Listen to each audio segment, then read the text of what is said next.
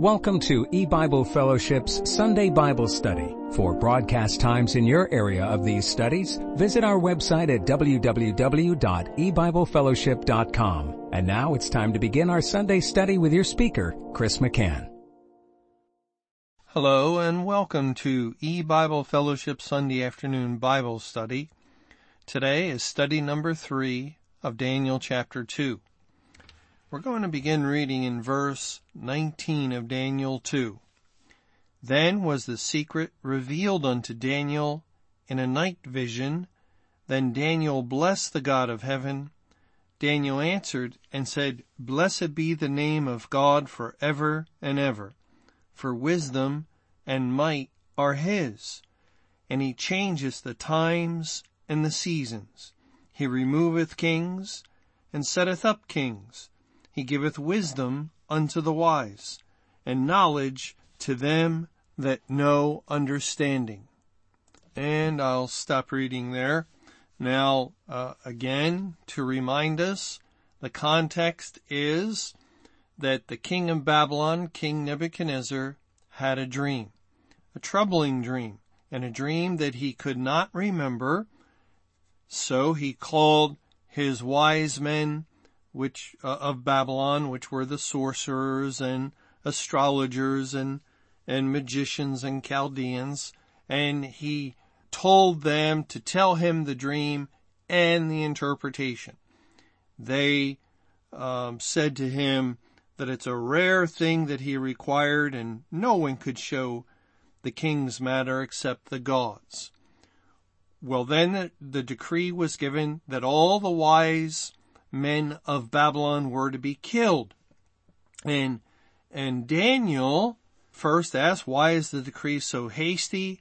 And Arioch, the captain of the king's guard, told him. So Daniel went into the king to request time in order to show the king his dream and vision. And apparently the time was granted.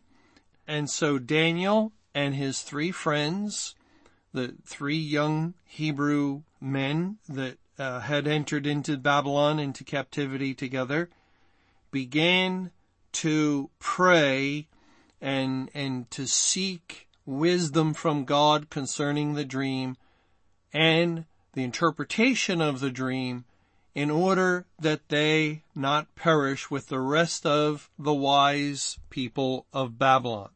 That's the historical context, and we know that spiritually, King Nebuchadnezzar is a type and figure of Satan, and Babylon can picture the overall kingdom of Satan, of the world and all within it, and Babylon can also picture the corporate church that was overcome by the forces of Satan and became, as it were, a province of Babylon, a part of the kingdom of Satan.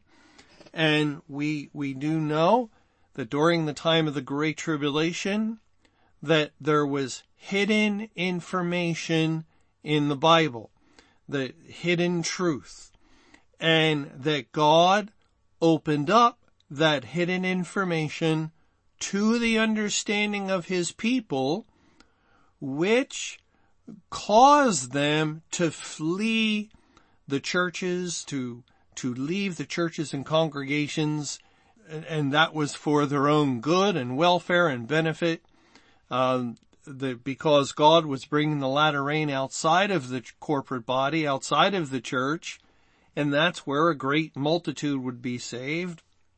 And so the character of the overall Great Tribulation for the first 2,300 days was changed. The days were shortened in that sense that God was now actively, officially saving again in the world, but not in the church. And so this revealing of the secret to Daniel and his 3 friends, 4 Jews, representative of all God's elect alive during the time of the Great Tribulation, and the revelation from God to them results in their salvation.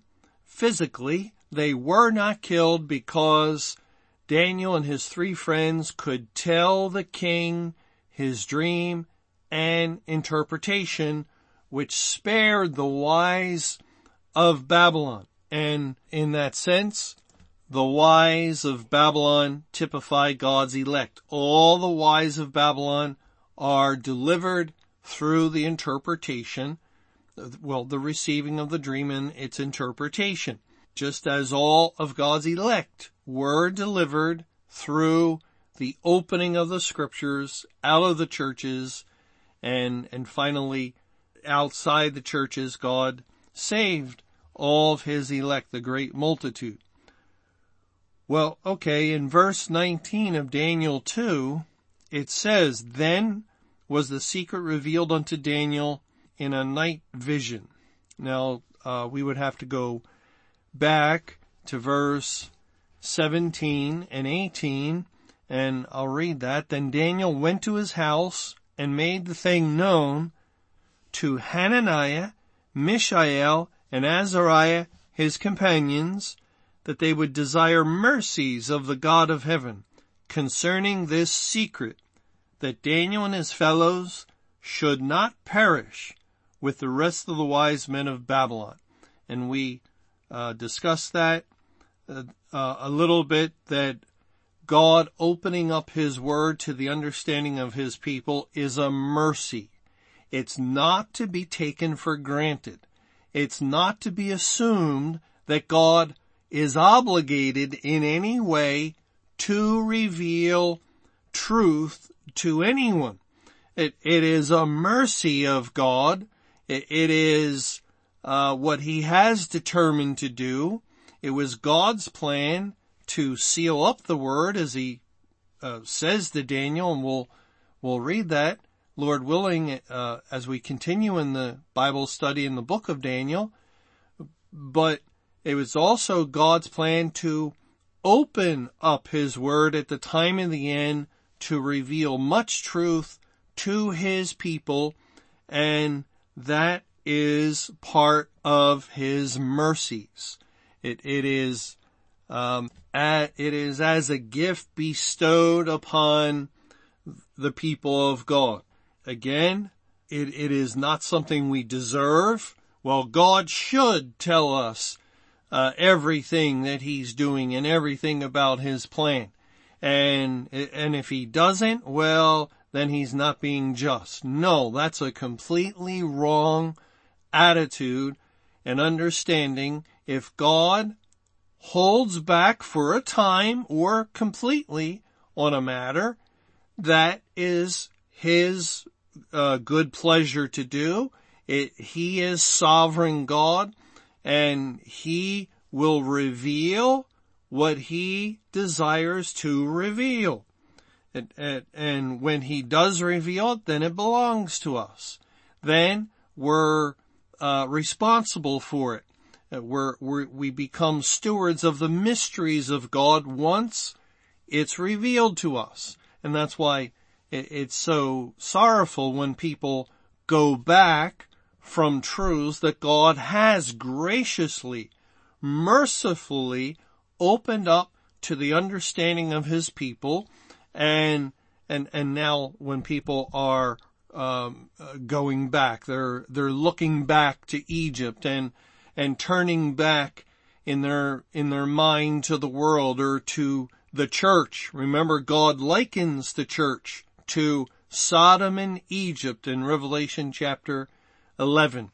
And when people are saying, well, it doesn't matter if the church age is over or not, or that's not the important thing. The important thing is salvation, and they're just muddling the water. They're making a mess of the doctrine of God that God has clearly opened up to the people of God and confirmed it and supported it with hundreds of Bible verses that the church age is over. And you're not to go back into the house. If you're in the field, you're not to return back. God emphasizes that truth in several different ways. Lot's wife looked back and turned into a pillar of salt and so forth. No, we do not dismiss and disregard the wonderful truths, and truth is wonderful no matter what it is, the wonderful truths that the Lord has given to us. They belong to us, and we are required as stewards to be faithful in upholding them. And they were part of these mercies that are in view here in Daniel chapter 2. Okay, now in verse 19 again. Then was the secret revealed unto Daniel in a night vision. Then Daniel blessed the God of heaven. Daniel answered and said, Blessed be the name of God forever and ever, for wisdom and might are his. You can imagine the joy, the excitement, the incredible moment when Daniel and his friends, at one point, they are praying to God for something that God has never done before as far as we know, and that is to reveal not only an interpretation of a dream, God has done that, but to reveal the dream itself that a man had, an evil man, and to reveal it to the people of God and its interpretation. So you can imagine that perhaps Daniel and his friends were unsure. Will God reveal this to us? Is it God's will that we come to know this matter? And they also realized if it's not God's will that we are able to understand and to know the king's dream, we are going to die. And so that added to the tremendous sense of urgency and desperation in prayer, where these men were praying, and whenever any other thoughts would enter in, they would quickly dismiss them. We have no time for earthly cares or earthly worries or concerns. This is a matter of life and death.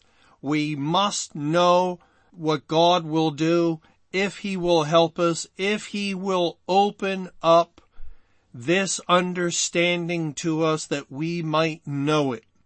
And so they're praying and they're emphasizing again in prayer this particular matter. So they're going to the throne of God through prayer, and they're approaching the Holy One of Israel, the King of Kings and Lord of Lords, and we can be sure they came very humbly to the throne of grace and besought the Lord, Dear Heavenly Father, dear Father above, dear all-knowing God.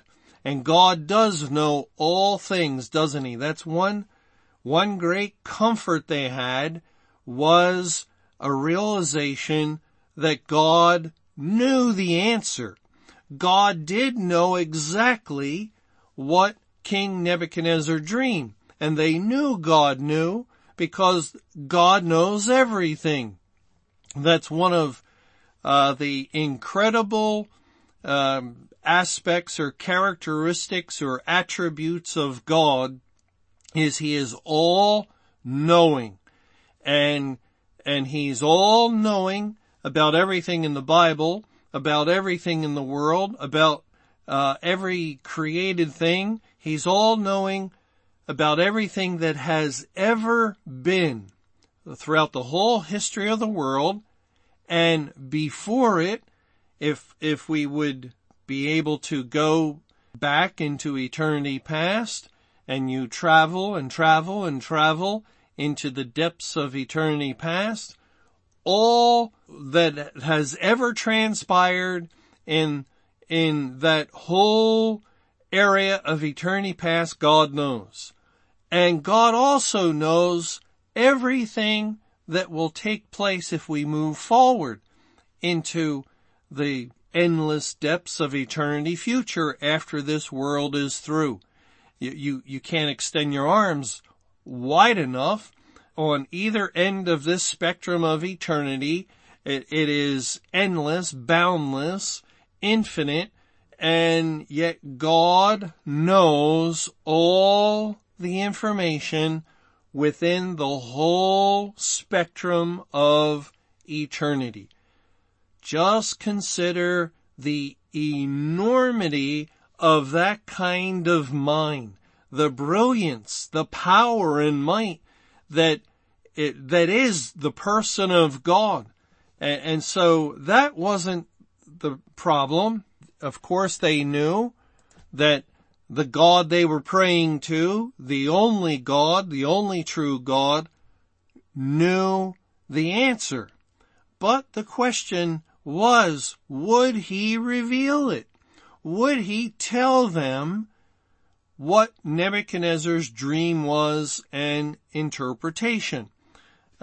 Because it had never happened before, and so that a man's dream was revealed, and so it was a matter of God's will concerning the revealing of it.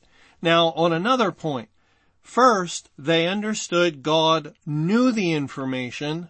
Secondly, they did know that God is a God of revelation. That is, God is pleased and has been pleased to reveal truths that could not otherwise be known to his people. The Hebrew scriptures, the Bible itself, were a testimony of that. It was the Word of God. It was divine revelation.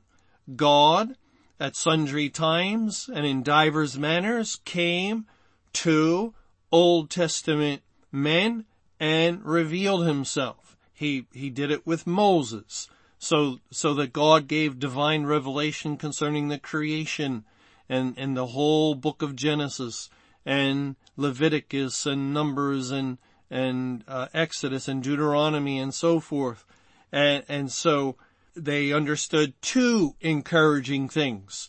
God possessed the knowledge of what they were asking for, and God's character, or how he had worked with his people, was that he did reveal truths, hidden things, to his own people, to the people of God. And so that was a second encouragement to Daniel and his friends that would spur them on, that would motivate them in their request in approaching God and crying out to him and waiting upon him. They knew, in other words, that God could reveal it because he possessed the information, and that God might reveal it because that was according to his character. That was following suit in what he had already done for his people. And so they besought the Lord and prayed and you know, how long can someone pray before they give up? And in this case, it was an urgent matter, and all they knew was, we have to pray. And I'm certain that Daniel and his friends determined to pray until the captain of the guard came with his soldiers and literally carried them away to execute them. We'll just keep praying and praying and praying until we cannot pray anymore. And I'm sure that would have been their mindset. And yet, how sad or sorrowful, how awful it would have been if Daniel and his friends went to pray and entered into prayer fervently, diligently and had that strong desire to know truth. And yet, as they prayed after an hour, they grew tired, and I'm sure they did. They were just men like us. They grew frustrated and discouraged and said, "Oh, I can't know this because God's not telling me. God's not revealing it. I prayed for the last hour." And so then they start to think about food, or they just think about giving up. And, well, God is sovereign. His will be done. And if we're to be executed, we're to be executed. We can't change it.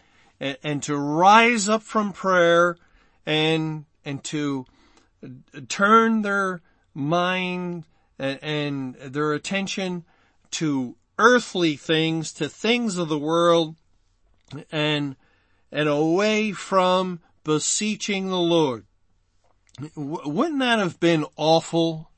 Wouldn't that have been just tragic for Daniel and his friends to have done that, when we read here that God did answer them, that God did reveal the dream and the interpretation of it, that God was merciful to them in that regard and granted them understanding.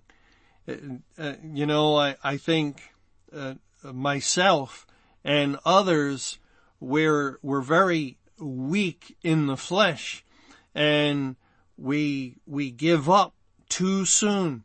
We stop beseeching God and praying for God and waiting on the Lord too soon. And yet just hold on and keep looking to the hill from whence cometh our help. Our help cometh from the Lord. No matter how bad things look. And are things bad today? I would say they're pretty bad spiritually.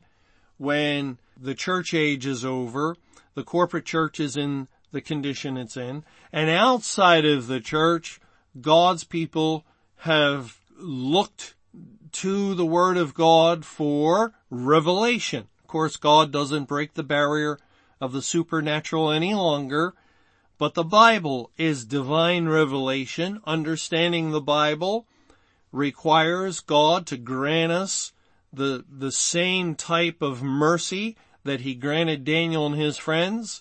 And we have looked to the Bible and looked to the Bible intently for years, and God's people have been disappointed concerning certain matters when we thought the end would come, and it has not come. And so some have given up. They've turned back. They no longer are seeking the understanding of God concerning revelation. Yet we have to remember God is merciful, and the child of God, the elect, holds on like Jacob wrestling with the Lord himself, and we will not let him go except he bless us. And the only reason we will not let him go is because he will not let us let him go. But the people of God continue to pray and beseech him and to wait on the Lord for him to finally reveal the secret, as he did with Daniel. And notice it says the secret was revealed unto Daniel in a night vision, and that would relate to the time of the Great Tribulation, a time of spiritual darkness within the churches and congregations. The lights of the gospel went out, and even in the whole world for 2,300 evening mornings, wherein virtually no one was being saved. It was a very dark time, and yet it was at the very beginning of the Great Tribulation, the beginning of this dark period, that God opened up his word and unsealed the Bible to the understanding of his people so that they can gain greater knowledge concerning the things that had been hidden for centuries and even for thousands of years. Let's look at the word revealed. This word is found in 2 Samuel chapter 7, verse 27. For thou, O Jehovah of hosts, God of Israel, hast revealed to thy servant, saying, I will build thee a house. Therefore hath thy servant found in his heart to pray this prayer unto thee. Now the same word translated, revealed in Daniel is 1541, which is Aramaic, and it's related to 1540 in the Hebrew. And the same word translated as revealed is also translated in 1 Chronicles 17 and verse 25. And this is a parallel account to what we just read in 2 Samuel 7:27. And in 1 Chronicles 17:25, it says, For thou, O my God, hast told thy servant that thou wilt build him a house. Therefore thy servant has found in his heart to pray before thee. So you can hear how similar the verse is. And the word reveal, 1540, is translated as told in 1 Chronicles 17:25. And that's what it means. When God reveals something, it simply means he told it. Just like if you have a secret and you call a friend and you tell the friend your secret, you revealed it. And you do it through speaking, through telling your friend. Well, God spoke to Daniel and Shadrach, Meshach, and Abednego in a night vision. God revealed it. He told the secret to them. This word is also translated as openeth, the word revealed, in Job 33, beginning in verse 14. For God speaketh once, yea, twice, yet men perceiveth it not. In a dream, in a vision of the night, when deep sleep falleth upon men, in slumberings upon the bed, then he openeth the ears of men. The word openeth, he reveals to the ears of men and sealeth their instruction. And that's the idea that God opens the understanding. Remember we read that in Luke 24 in verse 45 when Jesus was on the road to Emmaus with a couple of disciples. It says in Luke 24:45, Then opened he their understanding that they might understand the scriptures. A right understanding of the Bible is kind of a very curious thing or a mysterious thing, because I know that I've had the experience, as I'm sure you've had the experience, where you read a verse and maybe you've read that verse 100 times, 500 times, and then you read a verse, the same verse again, and all of a sudden you see something. Of course, you're seeing with understanding. You see something in the verse you never saw before, and it makes sense spiritually. It fits in with the Bible. And you see the spiritual meaning of that particular verse that you had never noticed or observed or been aware of previously in all the 500 times that you've read it. Well, someone might say, well, if you read it enough times, it comes through. No. Then if that were true, it should have happened after 100 or 200 or 300 or 400. No, this is the working of God, the working of the Holy Spirit, according to His timetable and His will.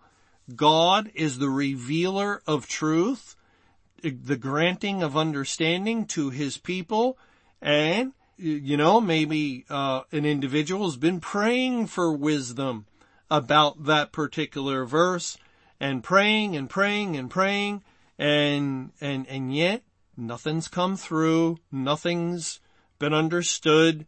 It's been a struggle, but every now and then you keep going back to the verse, you keep reading it.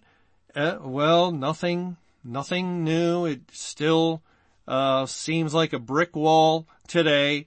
Oh Lord, help me, grant me understanding. And then the following week, or maybe month, or maybe 5 years later, you return and all of a sudden you see it.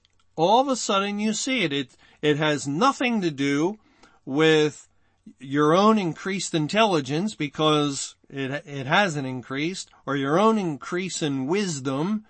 No, you're the same person, and yet now you understand, because God has determined, well, now I will give insight.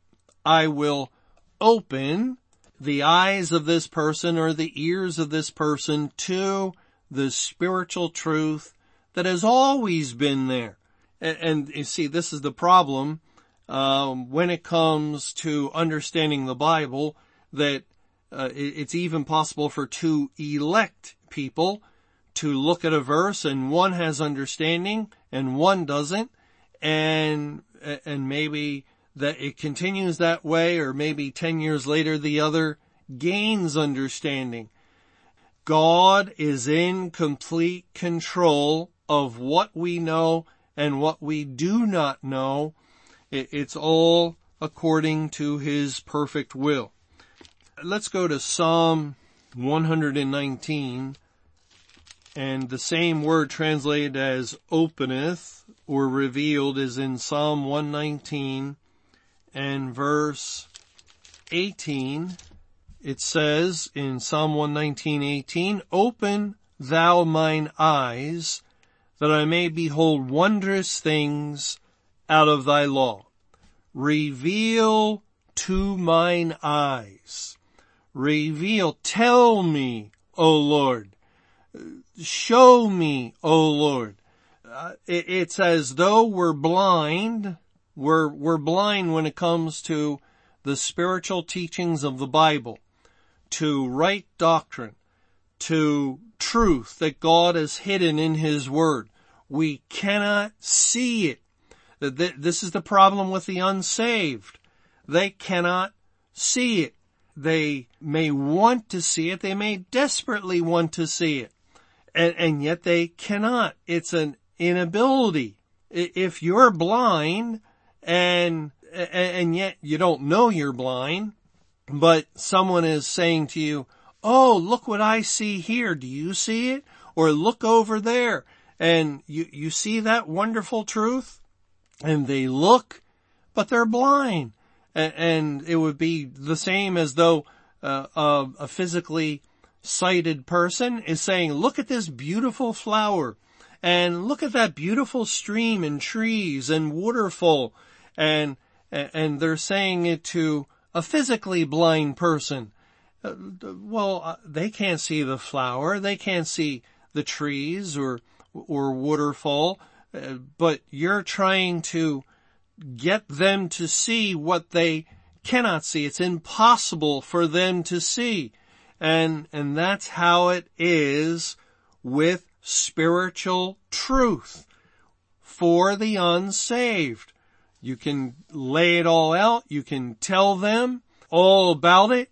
You can tell them how beautifully it fits and harmonizes with all the Bible. Isn't this a wonderful thing, how God has laid out Israel and Judah as types and figures of the church? And so in Matthew 24, when God says, "Flee Judea and run to the mountains," or "flee to the mountains," and the mountains are a representation of the kingdom of God, and so we're to come out of the church typified by Judea and go to the mountains. And you say this to people who are spiritually blind because they're not saved. They have a natural mind, and they could look at you like you're talking in tongues. You're speaking a language that's they're not able to decipher. They cannot comprehend or understand because it has not been given to them. Remember the Lord Jesus in answering, "Why do you speak in parables?" He said in Matthew 13:11, he answered and said unto them, "Because it is given unto you to know the mysteries of the kingdom of heaven, but to them it is not given."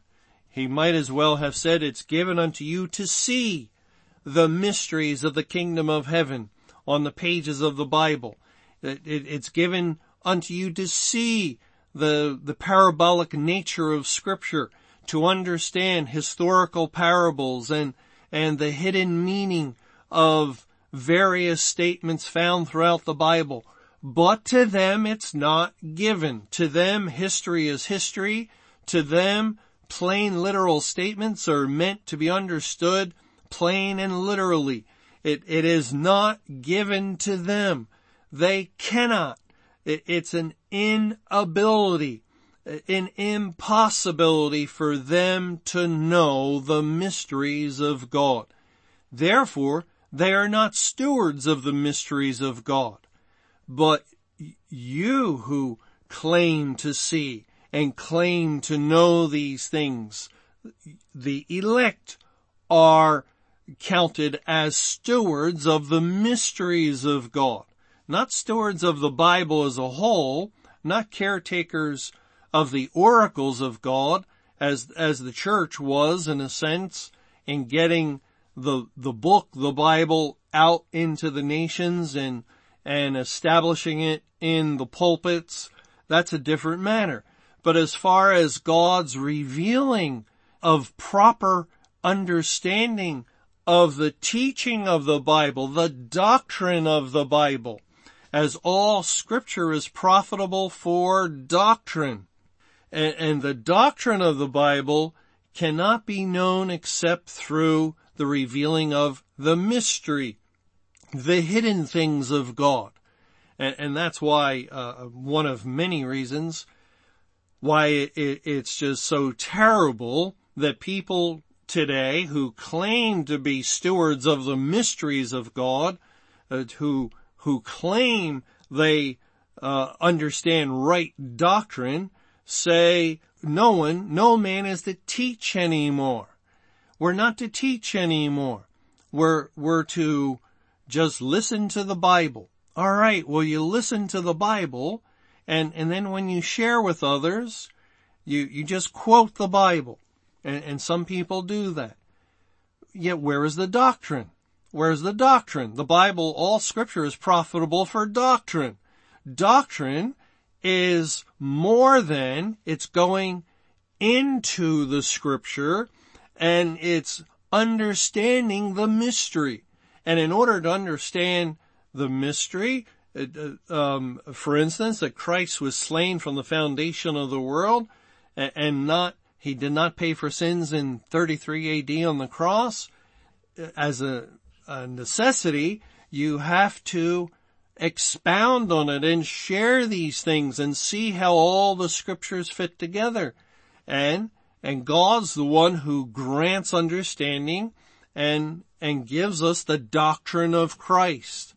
It's really another attack. It's another way for the enemies of the gospel, the true teachings of the Bible, to come against the people of God, to come against the wonderful truths that God opens up and reveals as doctrine to his people, to basically say you're not to have doctrine anymore. That's what they're actually saying when they say only the Bible and no teachers. Don't tell me anything that the Bible means something. Just quote Scripture. They're denying one of the glorious purposes for the Word of God, the Bible itself. all Scripture is profitable for doctrine. Well, okay, let's go back to Daniel chapter 2, and we'll look at verse 21. And he changeth the times and the seasons. He removeth kings, and setteth up kings. He giveth wisdom unto the wise, and knowledge to them that know understanding. Now, he, the masculine pronoun, can only be referring to God, because he's the one, God, who removes and sets up kings. He, referring to God, is the only one that gives wisdom and knowledge. And so, to be consistent, the one that changes times and seasons in the first part of the verse must also be referring to God. God changes the times and the seasons. Now that presents a question, because we know that God has a program or a timetable for times and seasons related to the time of the end, the timeline for the Great Tribulation, the time for Judgment Day, and so forth. Remember, we're told in 1 Thessalonians chapter 5, in verse 1, but of the times and the seasons, brethren, ye have no need that I write unto you, for yourselves know perfectly that the day of the Lord so cometh as a thief in the night. And then it continues on. Does this verse in Daniel 2:21 mean that God could set up a timetable, times and seasons, and then later change it? Well, no, that's not what's in view in Daniel chapter 2. The words are not the typical words for times and seasons. Actually, what's in view is God changes the times and seasons that Satan seeks to implement. That's spiritually what's in view. Historically, it means that God has changed the time or the season. The word season is also translated as time, that King Nebuchadnezzar established for the killing of the wise men. Remember back in verse 9 of Daniel 2. This is Nebuchadnezzar speaking. But if you will not make known unto me the dream, there is but one decree for you, for ye have prepared lying and corrupt words to speak before me, till the time be changed. Therefore, tell me the dream, and I shall know that ye can show me the interpretation thereof. So apparently, he set a time, and he was concerned or accusing his wise men that they were trying to avoid the time that Nebuchadnezzar had established for the interpretation of this dream. Well, God changed the time and the season Nebuchadnezzar had established.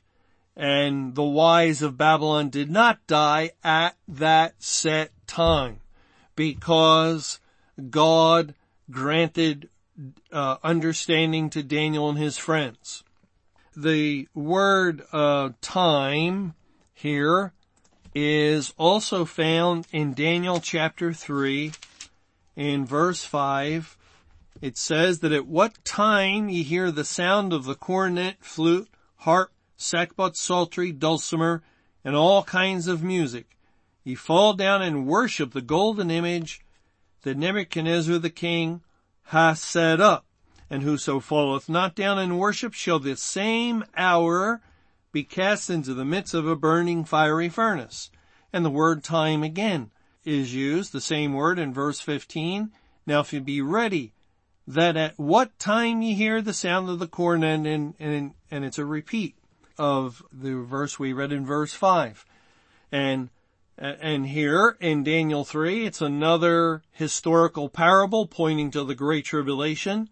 Actually 4 times musical instruments are listed, And 3 of the times, 6 musical instruments are listed, and 1 time 5 for the number of 23. 23 is a number identifying with the Great Tribulation. And so there also in Daniel 3, King Nebuchadnezzar sets a time.